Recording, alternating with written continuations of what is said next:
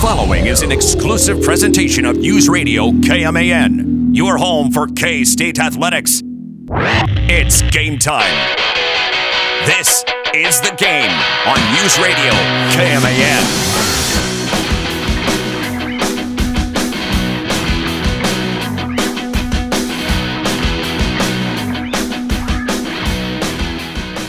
Been 8 years.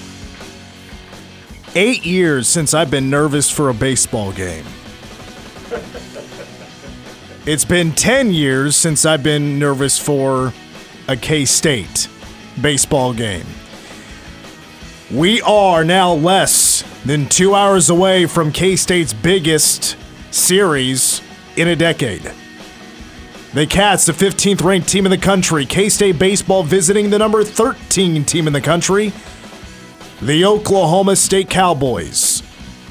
From Albright Stadium in Stillwater, Oklahoma, with first pitch at 6:02. You'll hear pregame coverage starting at 5:30 right here on News Radio KMAN. Welcome to the game. Mitch Fortner, Troy Coverdale. Travion Berkland is here on a Friday. He and Troy switched yesterday, so Trey could go to the Billy Idol concert, and he's wearing his new Billy Idol t-shirt. I got to say, that's one of my favorite concert t-shirts I think I've seen.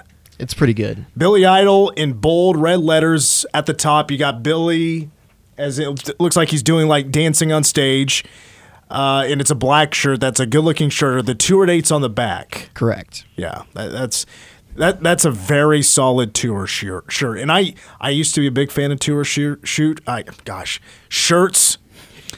And I don't really do it anymore. I don't really buy merch when I go to anything anymore. I just like to go for the experience, and my souvenir is just the memory, I guess. But I've also never seen Billy Idol. I remember you bringing him up last week, and I forgot about it. You know, that would be a show I'd be interested in seeing. I'm sure he's not done, but I see he's 67 years old. He's up there. So Trey, I need to hear, was this a good show? Was it an okay show? Was it a disappointment? Give me your ruling on Billy Idol at the age of 67. It was a fun show. I think it's later on in the tour, so I don't think it says he's kind of going through the motions a little bit more at this show than I thought, maybe.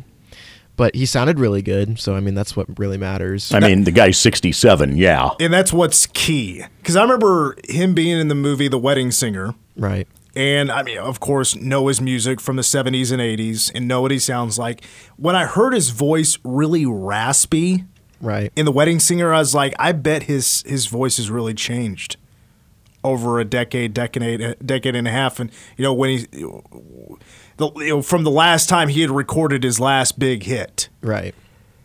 But, I mean, okay, give me your definition of he sounded good. Did he sound album good, or he just sound good as a singer? Is his voice changed? I think he sounds as good as the record still. How about that? Because that's awesome. All the original songs were still in the original key, which is something that doesn't really happen with a lot of these older guys. They don't have the same. They'll lower the key of the song so it sounds a little bit different, so they can sing it better because they can't hit the high notes as much, which Billy Idol was able to. So that was interesting. Well, and I don't think, Billy Idol shows off a whole lot of range. I mean, I'm not saying he's like Alice Cooper or anything that has no range. Yeah. Has really one level. I'm definitely not saying he's like, he has a crazy singing voice or anything, but it works with what he has, and he did a good job with, his discography. So. How long was the show? It was about an hour and a half, not too long. I'm looking at the set list right now. I just pulled it up. And it's really solid. Yeah. It really is. I mean, you open with Dancing With Myself when he was a part of Generation X. That's a very solid opener.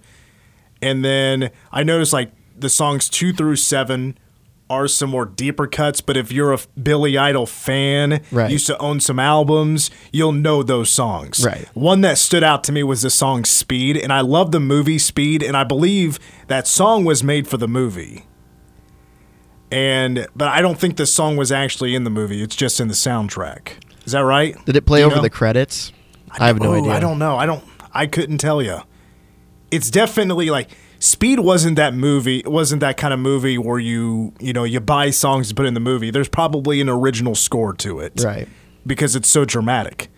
And it also has one of the best movie lines, at least one of my favorite movie lines of all time from Keanu Reeves, when the blank is really hitting the fan and old Wildcat wants to start slowing down the bus, and he goes, "If you slow down, this bus will explode."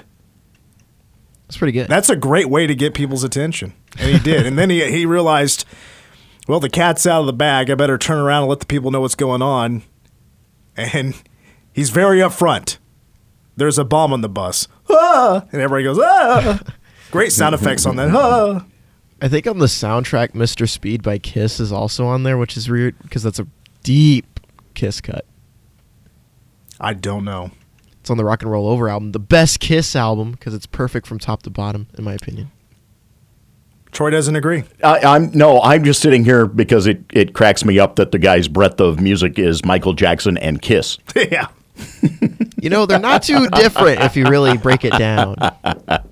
Showman. It's all about showmanship. Yeah. Michael was very much inspired by Kiss in their stage show. Yeah. There's not a single member of Kiss that wears the correct footwear to do a moonwalk. That's true. They would all fall over. Although it would be hilarious to see them try to pull it off. Money was in the middle. Right. I think that's a pretty good spot. I like before the encore you go with Rebel, but Rebel Yell. First of all, with Money, did he like drag it out? Was it dragged out at the beginning? Like, it's very recognizable at the beginning. Right. So that's a song you could like really build up to the first verse. He did that with a lot of the songs. He let it kind of jam a little bit and kind of had a build up, and everybody kind of knew where it was going. And of course, everybody says the, famous thing you say with Money throughout the song. See, I brought that up to Troy yesterday, and I remember since I've been a little kid, I don't think I've ever been to a wedding that the DJ didn't play Monet. Right. I don't know if that's like a big Midwest wedding thing, but I remember like the adults shouting obviously something vulgar in between the lines, and I've never known what they've said, and I actually tried looking it up, and I didn't really get a definitive answer. But you know what they say? Yes. Tell me off air, because I've always wanted to know. I just haven't known. See, I want to know what to yell. There was one thing that was interesting. I knew it one way, but the way that it was said last night, I have not heard it that way, which is interesting. Is it a version with F-bombs in it? I mean, like, or was that just the crowd? The version I know, like there's an F-bomb in it, but it's only at the latter half. I didn't know about the beginning half there being one. Okay. I'll write it down. Please do. How long did he wait to come back on stage for the encore? I don't like it when... Not too long. Like, they take forever to, like, come back out for the encore. Janet took so long. Janet took forever. That was crazy. I think she was like, because they did a live shot of her like in her dressing room that was like right behind the stage, so she could do like her wardrobe changes and stuff. And like they get a camera shot of her mirror, and then they follow her all the way out back to the stage. I thought that was really sweet. That was a really cool touch. I've never seen an encore like that before. And of course, you got to finish with White Wedding. And I'm sure the biggest pop of the night is when you hear the opening shred of the guitar. And you know it's White Wedding. Let's see here. Oh, yeah. Oh, yeah. Okay, so when I looked it up earlier, I did get that quote. Okay. I've never heard it with the beginning part. I've only known the last part, the da-da-da-da. That's the only thing I've ever heard. For some reason, I don't know why. But I just noticed that at this concert. I was like, oh, I didn't know that beginning part. People said that. But I'm inexperienced anyway, so... I said, yeah. Yeah. Oh, I was seeing who's paying attention. All right. Well, what's the next concert? Willie Nelson next week. Did you just burp in the microphone? I hoped it wasn't, but yeah, inadvertently. Pardon. How many liters of cola do you have in here? Just the one. Just the one? And not even a full. I'm surprised that's the first time that has happened. Because as soon as you get back into the office, you're doing what you can to not violently burp out loud. Because I know you could. I know you could rip some really good ones. Is that something Monica has to deal with every day? No. Okay. Try to keep them to yourself? I do, yes. Backcats, mentioned at the top of the show, we have a pretty big series beginning tonight. Number 15, Cats. Number 13, Boys. The Cowboys of Oklahoma State in Stillwater. It's the final road series of the season for the Cats. This will be the final true road matchups for the year. The next, of course, will be on the road for the Big 12 tournament. And then, of course, hopefully, fingers crossed, get some wins this weekend, get some wins next weekend. Cats going dancing. Brought up the question, I've thought about this really all week because there was no midweek game. So once the last series got over on Sunday, you get done with SEMO. I mean, Friday, Saturday, Sunday, you're looking forward to the Oklahoma State series because you know how big it is. But the last time K-State played a series this big, was it the Oklahoma series in 2013 when the Cats won the Big 12? My answer is no. I think this is the biggest series since the series before that. Because if you go back to the second to last series of 2013, K-State does have a lead in the Big 12 standings, but they still need a win, of course, because hot in their trails, the Oklahoma State Cowboys. That series took K-State to KU, took them to Lawrence. KU was also in the conversation for a Big 12 championship. They're a little bit further back, but there was still a chance. And that was also KU's last series of the season, so they needed to win the series. Probably sweep the Cats to have a chance. But what happened? K-State swept the series. It was a gigantic series sweep for the Cats on the road because what that did for K-State was then send the Cats back home. Final series of the season. Oklahoma's coming to town, and K-State needed one win. A win that first game of the series was all she wrote. K-State would win a Big 12 championship. So that's why that Friday, that first game rather, for the Oklahoma series, that was a big game.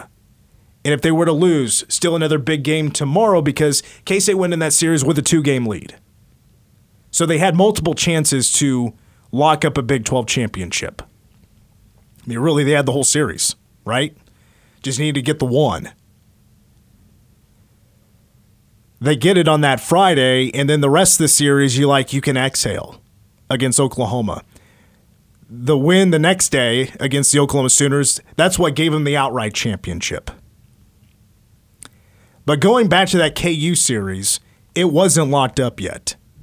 They needed to win some games to get themselves in a very comfortable position and give themselves, no doubt about it, a control their own destiny shot at winning the Big 12 championship. And K-State won that Friday, Saturday, and Sunday in all different ways. But K-State did the most important things you have to do in baseball to win the series. I mean, KU made it very interesting in all three games. But there were some big key differences. As in the field, K-State did not make as many mistakes as KU did. And K-State pitching was not giving up free bases. Hardly any. Friday, Saturday, they gave up a few on that Sunday game, but they were so smart and so solid with the fielding, decision-making, and not making too many mistakes. The Saturday game, they had to come back from behind, and they did. They were down 6 runs, and they came back from behind. They also had to fight to get it done in Lawrence. And I see a lot of that, of course, relating to what has to happen this weekend in Stillwater, Oklahoma. This is a gigantic series. Like I said at the beginning of the show, I'm nervous. And we can't say that for the last 10 years that we've been truly nervous for a K-State baseball series.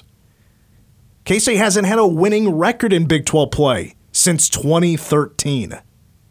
It's just been rough. And finally, rough baseball for once in a decade is in the rearview mirror. It's still amazing to me that it looked like that this program was building, and then here came the brick wall. And it just ended at that point in terms of all of the progress that had been made under Brad Hill. So surprising that it came to an end like it did. And that it's been a full decade to even get back to this point. Yeah, 2014 was also supposed to be a pretty good year, but if I remember correctly, and I wasn't covering the team at the time, but if I remember correctly, there were injuries that were adding up, like the pitching staff just was really hurting, and it just, that just never fully recuperated after that year. Just never was quite the same after there was a lot of hype going into 2014. 2023 didn't have a whole lot of hype going into it. No. I love these. I mean, it's what makes it special, right? As I've said, this team has proved a lot of us wrong, and now we have expectations. Right. I think some have expectations, and of course, I think a lot of that is just a lot of hope. But I have, certain expectations that it comes from trust, and I've gained a lot of trust in, I have confidence in Owen Borma going out there and giving K-State 6 solid innings of baseball. Oklahoma State's going to be a very tough team to get out at the plate. Mm-hmm. They're one of the best hitting teams, not only in the Big 12, in the country. A lot of top 10 rankings in multiple stats when it comes to the offense and the starters that the Cowboys are going to throw out there this weekend. And if you look at their numbers, like opponent batting average, 2 of the 3 starters that they have are top 2 in the Big 12 when it comes to opponent batting average that are under 200. Get you more of a breakdown of the Oklahoma State Cowboys coming up at 5'10", because I think like Smoller brought up yesterday, he did a very good job of giving us some keys. I want to go a little bit deeper into some of those, look at some of the numbers, kind of really break down like what's going to take to get it done in Stillwater, because it is not going to be easy. It's going to be a grind. Mitch Palm? It's not officially going to be Mitch Palm because okay. There's not really a Ken Palm for baseball. I thought I'd try anyway. Well, that's the thing. Like, I also they tell you not to bet on baseball. Right. And I think trying to predict games is almost kind of foolish. Like, right. I have no idea. Yeah, it's baseball. I have no idea how this is going to play out, but hopefully for the best. When we come back, though, I want to get to the Kansas City Chiefs and the revealing of their schedule yesterday, because to me, it's been built like a big pay-per-view wrestling card. And I'll tell you why coming up next.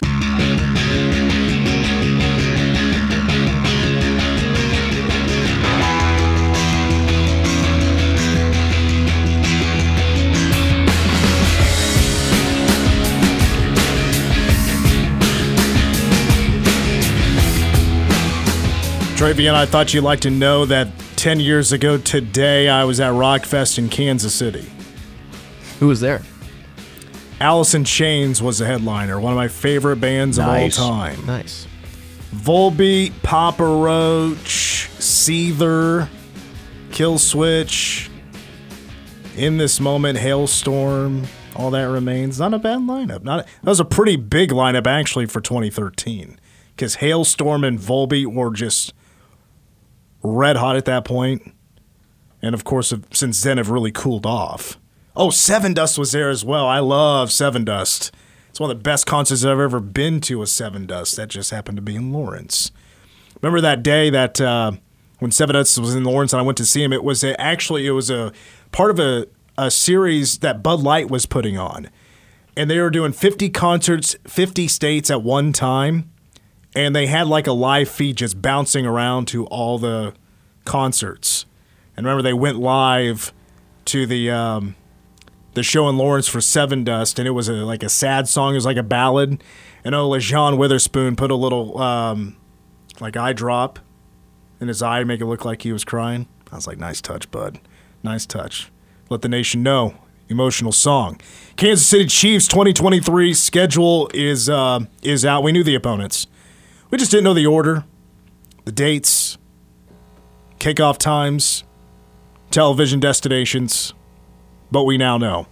And as I studied the schedule, I was like, the NFL officially has Kansas City as top dog, because the way they have this mapped up, it reminds me of a Wrestlemania card. The way WrestleManias are usually built is like the first match is like you probably can predict who's going to win, but it should be a banger. And then it's quarterly. You put your best matches, or what you think your best like show-stealing matches, quarterly. So quarter way through, you have another one. Halfway, another one. 3/3 of the way through, another big one. And at the very end, of course, is your main event. Well, week 1 is that match I just said at the beginning. It's you predict who can win, but it could be a real banger. And that is the Kansas City Chiefs opening up the season against the Detroit Lions, Thursday Night Football at Arrowhead Stadium. The Lions could be really good this year, as in better than what they have been the last 20 years. They were narrowly a playoff team this last year. They kept the Packers out of the playoffs in Week 18. They had one of the best offenses in football last year, if you can believe that. The defense stunk. That was their only issue. Mm-hmm. All right, then you got the Jaguars, and you got the Bears, and guess what? We're at the quarterly spot. Kansas City against the New York Jets for Sunday Night Football at MetLife Stadium. And to put this in wrestling terms, this is an early match, two big names that could steal the show early. Triple H always liked to put himself in this spot because it's early, the crowd is still fresh, and after maybe a lull previously, it's time to get them back up on their feet and get them going crazy with a big marquee matchup. To me, this is a big marquee matchup because you got the old guy, Aaron Rodgers, who's now with a new team, taking on the young guy-ish, Patrick Mahomes. And you got Vikings, Broncos, Chargers. Hey. Got the Broncos again. Then you're getting to the midway point here. Chiefs, Dolphins, Germany. You got to have a match in there that has a storyline that has to do with a big heel turn. That heel turn is Tyreek Hill. Tyreek Hill, John talking some trash on the Chiefs organization. Now Kansas City finally gets their shot at getting their hands on him, if they can catch him. Plus, and I'm still a little bit bitter about this, but probably around that time, Skylar Thompson's going to be the guy. Someone was complaining on another sports talk show I heard today. Oh, God, that we're going to be at the point that Skylar Thompson's playing in that game. I'm like, yeah, that's what we want. Entertainment value. Thank you. Yeah, was that show on our airwaves? No, it was not. Hours ago? Oh, okay. No, it was not. I think I heard Skylar Thompson's name brought up during the Dan Patrick show. Not exactly sure. Bye week, and then you get the rematch. Chiefs, Eagles from last year's Super Bowl. This time around, it's going to be Monday Night Football at Arrowhead Stadium. On a Mania card, once in a while, you got to have that big rematch. And that's what you get this year. Big rematch at Arrowhead. And then you got the Raiders. You got the Packers. Here's the deal. Here's what this Chiefs-Packers game is. You got to have the match, right, with the legend. The legend, not necessarily coming out of retirement, but the legend that you can base a storyline reflecting on a long career. Well, of course, the storyline is going to be Super Bowl I, Super Bowl II. It's going to be brought up 100 times. And then you have your third quarterly match. You're 3/4 of the way there. This is the match that you got to bring in the celebrity. Well, that might be a little bit of a stretch. It is the Chiefs, though, and the Buffalo Bills. This is the possible showstopper, the show stealer, the one that maybe people think is the real main event. It's going to catch some eyeballs. It's a 3:25 game on December 10th. Maybe the celebrity is just the Buffalo fans putting themselves through a table in the Arrowhead parking lot. And then Patriots, Raiders, Bengals, and finally we get to the main event.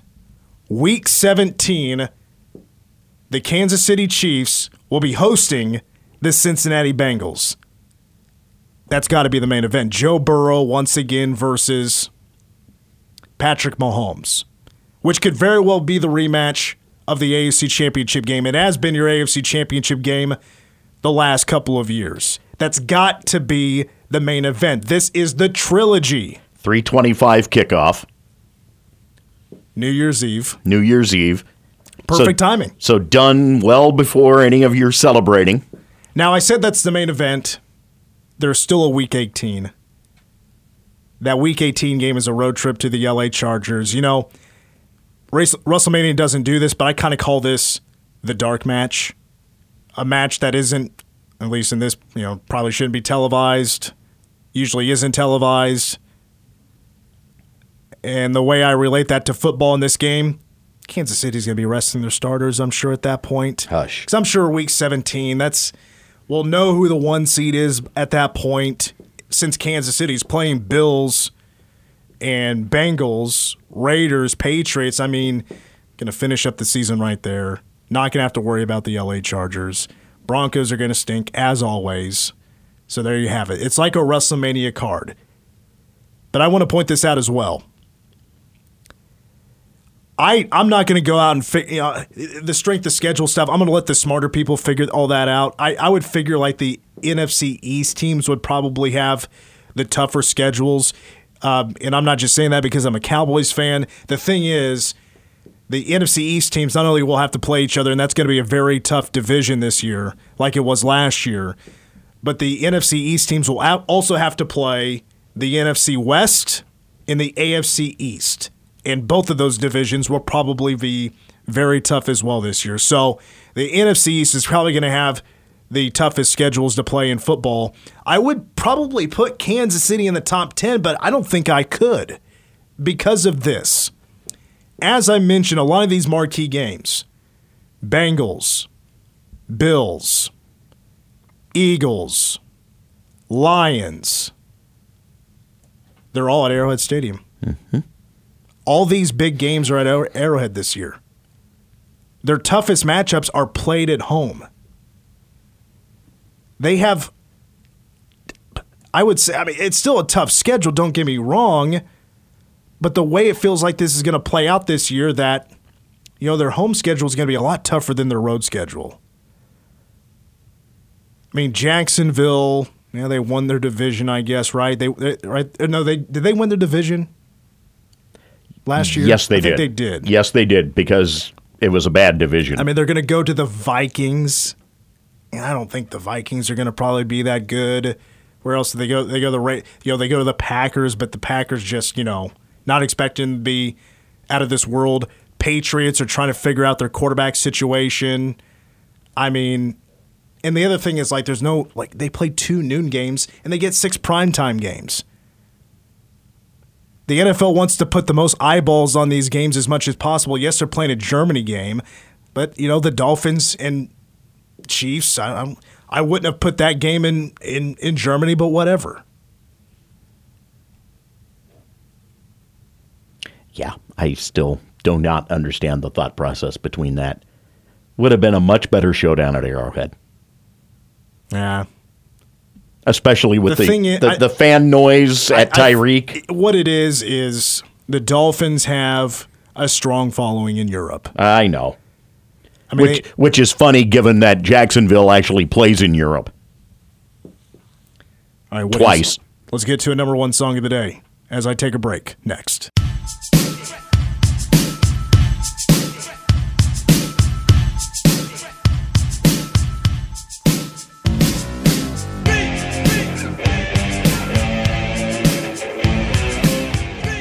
All right, to finish up the hour, we have another gambling scandal, and this one takes us to soccer. So we're outside of the college sports. We're back into the pros. Thankfully. And it takes us to the MLS because Max Alvis, I think I'm saying his name right. Yes. Who plays for the Colorado Rapids, your team. You love him so much. Oh, Troy. Yeah.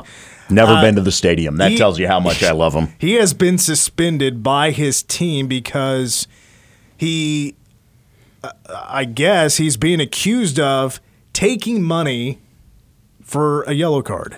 Yes. As in, somebody put money on him taking a yellow card in a match, which is against the LA Galaxy back in September. It was like some people out of Brazil, you take this yellow card, we'll give you $12,000. Seriously. And he decided to do it. The thing was, he was a sub in that game. Oh, so boy. what that tells you, if you're coming in as a sub and you get a yellow card, that's probably pretty high odds. Yeah. So you can make a lot of money off of that. Oh, that's brutal. He got the yellow in a minute and a half of being in the match. But again, these gambling, these commissions, these gambling commissions are the biggest narcs in sports. Telling on all these athletes. I wouldn't mess with these Brazil people. They might be like Joe Pesci and Goodfellas. Hey, listen, Colorado's been in place for a while because of the casinos, so they know what they're doing. His whole family, full of rats. Wow. By the way, $12,000. If I was in his shoes, I'd take it. They don't make a whole lot of money in the MLS. Hour 2, we're out at 5:30. Coming up next, your local news.